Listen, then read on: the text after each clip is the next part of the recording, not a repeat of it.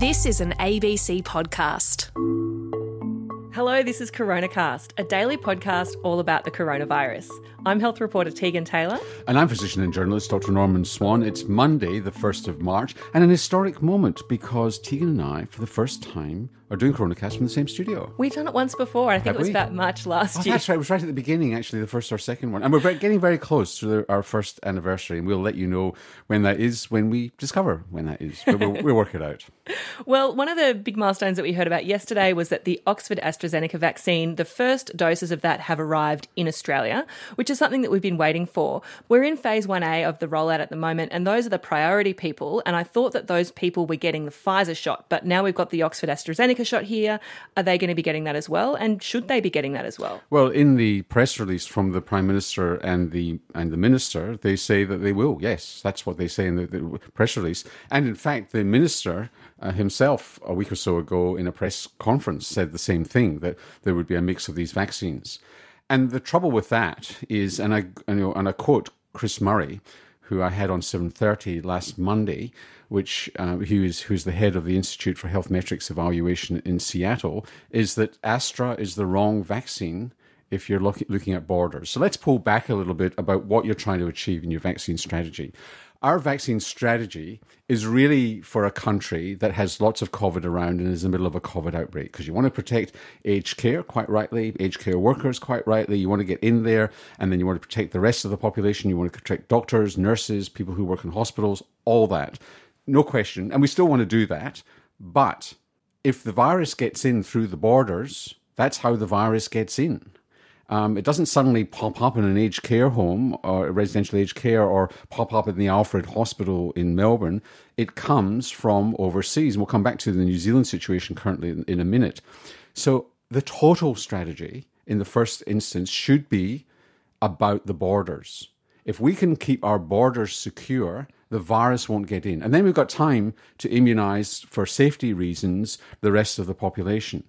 And so Astra is the wrong vaccine for that. It's not the wrong vaccine. And I want to say up front, I will get the Astra vaccine. I'll be happy to get it. It will protect me against severe disease, but it won't necessarily protect our borders. It will probably against the UK variant. It's not going to protect almost certainly against the South African variant, which it only showed 10% efficacy against. We don't know what it's going to do against the Brazilian variant, which shows vaccine escape. And there's the Californian variant and American variants, which look as if they might be a bit vaccine resistant themselves. And so what we should be doing is saying, well, Astra's fine, and the Scottish data suggests it's fine for preventing severe disease, but that's for a country that's getting COVID in. We should be stopping COVID getting in the first place. So that's about the Pfizer vaccine. Because it stops transmission more effectively than the AstraZeneca vaccine. First, it works within 3 weeks. You don't have to wait 3 months for the efficacy. Second reason is that Moderna, there are no data, as John Skerritt said on CoronaCast last week, for Pfizer yet, but it's an almost identical vaccine to Moderna, and Moderna showed reasonable efficacy against the South African variant. Not great, but much better than 10%. And it gives stronger immunity faster. So for our borders, we should be using Pfizer and getting quick protection, and we should be protecting their households, because where's it going to go after they get infected, should they be infected? And if it's the South African variant, it's going to go to members of their households at a higher chance. So their families or flatmates should be immunised with Pfizer too. And then the third thing that we should be doing, which nobody's talking about, and I'm just wondering why not, but when I talk, by the way, this is not necessarily me talking, I've actually sounded it out on people who know what they're talking about, who aren't willing necessarily to publicly contradict the government.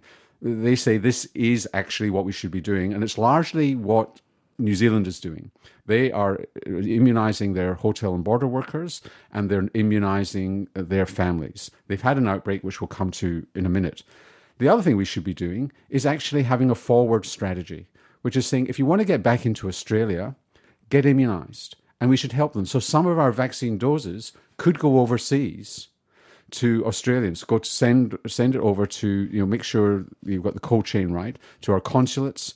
And remember, Pfizer is not quite as temperature sensitive as people say, it's got a problem once you've diluted, you've got to get rid of it, but it's not quite as temperature sensitive as it can last for a while. So if you're an Australian in London, in Paris, in New York, send it to the Australian embassy or their physicians, they've all got doctors attached, and immunise Australians, get them to pay for it. It's cheaper than hotel quarantine. And so you don't get on the plane until you've had 2 Pfizer doses and you waited another 2 weeks so you're fully immunised. Okay, so you're saying a lot of different things here, Norman. One is that we should be changing the priority in which we give out the vaccine to be about the borders and not so much about aged care. With the Pfizer vaccine. With the Pfizer vaccine. Secondly, you're saying that it should be the Pfizer vaccine for that group because it is cutting down on the chance that someone at the border can transmit the virus onto someone within Australia. And then thirdly, this idea of vaccinating Australians overseas.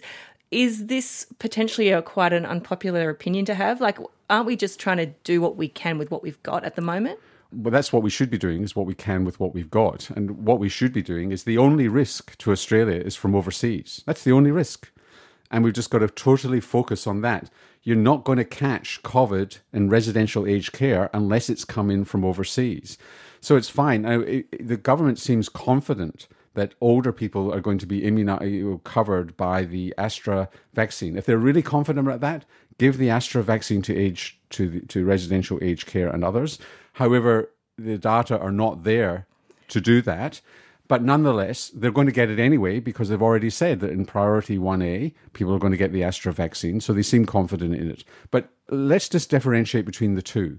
I still think we should be going all out to immunise Australians with this. And Astra will be fine for that in the first instance. But if we want to open up our borders, get Australians home, we've actually got to have a forward border strategy to be able to control our borders and keep them sealed. And it's not enough for it's just the workers. It's got to be their households as well. And it's got to be with Pfizer for the reasons we've said, including that it works quickly. So you're saying that these 300,000 AstraZeneca doses that have arrived this week are still useful, they should be deployed into aged care, and that we should be basically ringing Australia with Correct. Pfizer. That's exactly right. And sending some overseas for Australians wanting to come back. Because we are committed to bringing Australians home, and that is where the risk comes from. We're not going to stop bringing Australians home.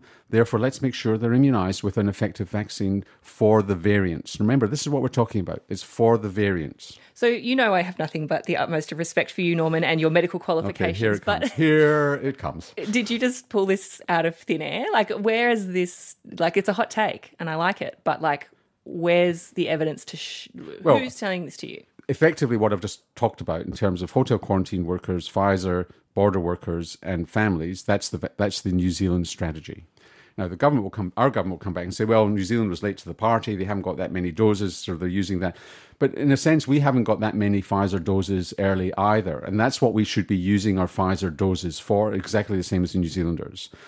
But I'm just pointing out a piece of illogicality, which is, why don't we get to the people who are wanting to come back, primarily Australians, giving them a facility to get immunised, which they would have to pay for, but that would probably save on hotel quarantine when they come back, because you would do PCR before they leave, PCR when they arrive, send them home, check that they're actually isolating for a few days.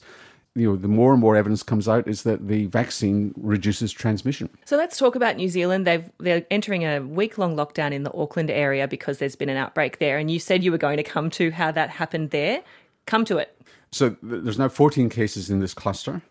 They don't know where it comes from, but they think it has to be from the airport in some shape or form. They can't see where else it would have come from. And their problem is... so it's South Auckland largely that they've got the problem in terms of new cases, and people are not being cooperative. So New Zealand's got a new problem on its hands, which is that people are not towing the line. Whereas they've towed the line in the past, they're not towing the line now. So for example, the latest case, apparently the person got tested and then went to the gym and was positive. And there's a household contact as well. So the New Zealanders are worried that this is spreading in a community that is actually can be quite disadvantaged in South Auckland, and they're just worried that they haven't got it. And of course, this all started before they started vaccinating hotel quarantine and border workers. So they're worried that they've got a problem on their hands, although it's still not many cases. It's a cautionary tale for Australia because, like Australia, New Zealand has had such low levels of the virus for such a long time, and people have had the luxury of being able to go back to almost normal lives just like us. Like you say, we have started vaccinating workers here, but if there was another outbreak here, you could see that it gets harder and harder to get people to just comply. It is, although most states now have very good contact tracing. And what you could do, and this to the government's credit is in the strategy, you could ring vaccinate, which I've spoken about several times on CoronaCast in the past, going back last year, which is that you've got a case and you immunise the contacts around that person. And again, that would have to be with the Pfizer vaccine because it works within 3 weeks. It just works faster to get up to that high level of efficacy compared to the Astra vaccine. So ring vaccination would start to help here. And I actually asked my source in New Zealand whether they're thinking of ring vaccinating, and their problem is they don't have a ring to vaccinate at the moment because their contact tracing isn't working that well at the moment. Well, that's all we've got time for on CoronaCast today. But if you've got any comments or questions about what Norman sources are saying on Australia's vaccination strategy, by all means, send them in, abc.net.au/CoronaCast, and mention CoronaCast on your way through so that we can find it. Yeah, put me on the rack. I'll tell you tomorrow. Bye. See you then. Bye.